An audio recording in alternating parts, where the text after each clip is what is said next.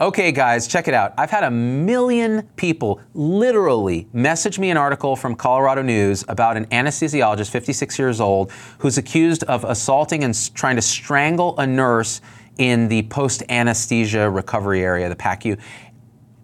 And I gotta say, and they're like, what do you have to say about this? You better weigh in, and so on. I'm like, well, okay, first of all, it's very hard to comment on something without having knowledge beyond what the press is telling you, because we all know the press gets these stories wrong time and time and time again, every single time. So don't message me an article unless you have some information to add to it, which I subsequently got from someone that was there on the scene.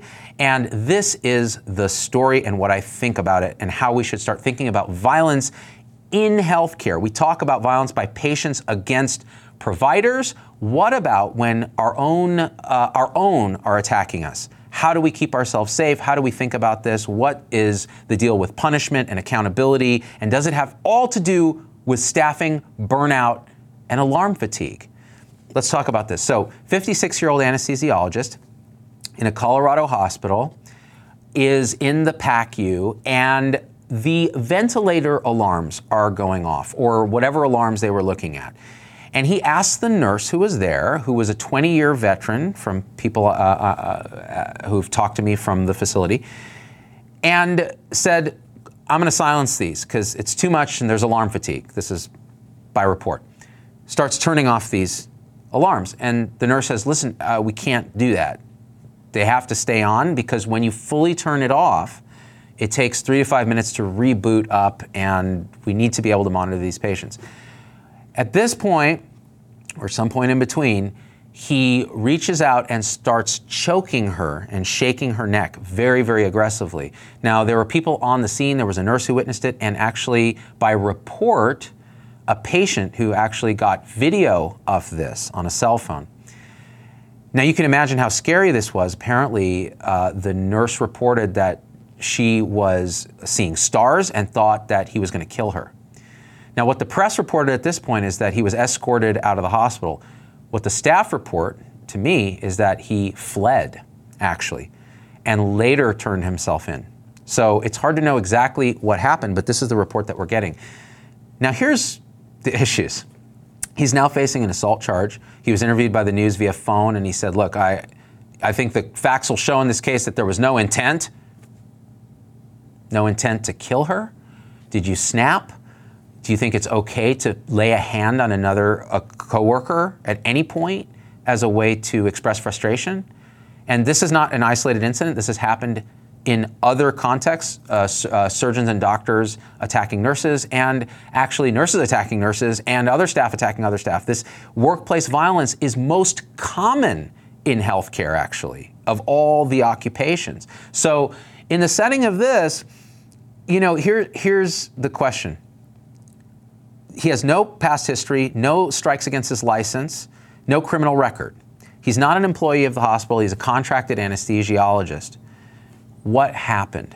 Did he just get pushed one click too far with alarms going off? And we all know we get alarm fatigue. We get violent when we hear certain alarms. I mean, there was a sound that this old vent alarm that still gives me PTSD, to the point where I sampled it and put it in my Ain't the Way to Die music video as a way to get people feeling a response from that. So did that trigger him then to attack the person that he felt was perpetuating this thing, and maybe he was just at the end of his rope? He has since announced that he is retiring from medicine if he even doesn't go to jail, right? So the other thing I heard from staff there are that in Q4, this hospital is understaffed. They all are feeling it. The doctors and the nurses and everybody are stressed. One person on staff actually went so far to say it's creating dangerous conditions. Now, again, this is an isolated report from staff. Could this all be contributing overall in healthcare to a situation where people are snapping? In no way does that excuse his behavior. This guy should go to jail if he's convicted, right? In no way does this excuse his behavior, but it tells us there's a broader problem. We're looking at an issue where people are pushed to the end of their limits, and this kind of thing is happening. We already see it from patients, right? And now we're seeing it from staff.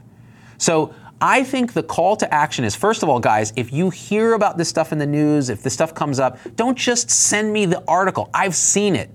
I need information that fills in a picture that then we can talk about. Because that's what the show is it's a platform to talk about the stuff that the press gets wrong, that the administration's not telling you, that the government's not telling you. That's what this place is for. But I can't do that if you just send me a press article, all right?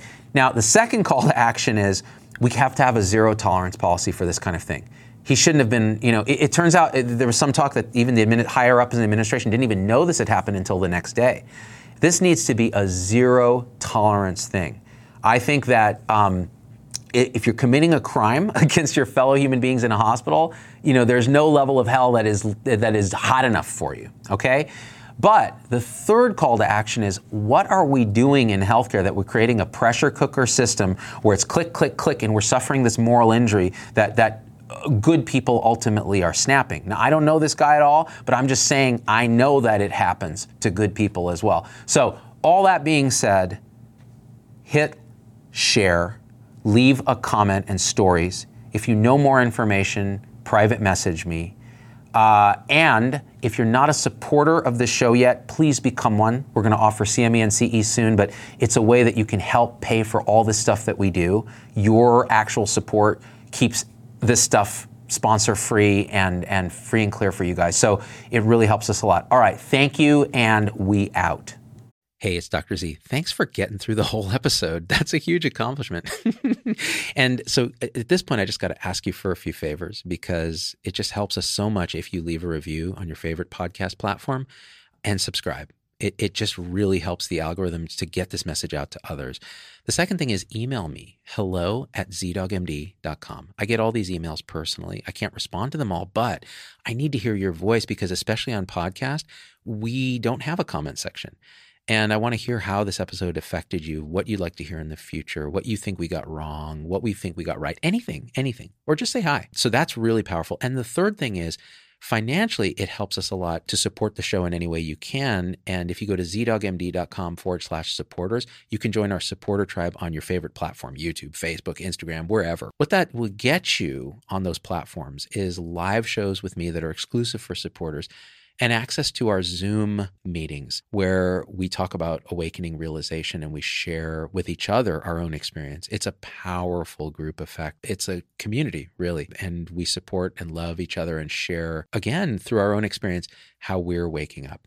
So, and that ripples out into systems, into transforming healthcare and education and government. So it really starts with us. So join us there if you can. Again, zdogmd.com/supporters. And I'm so grateful to have you with us.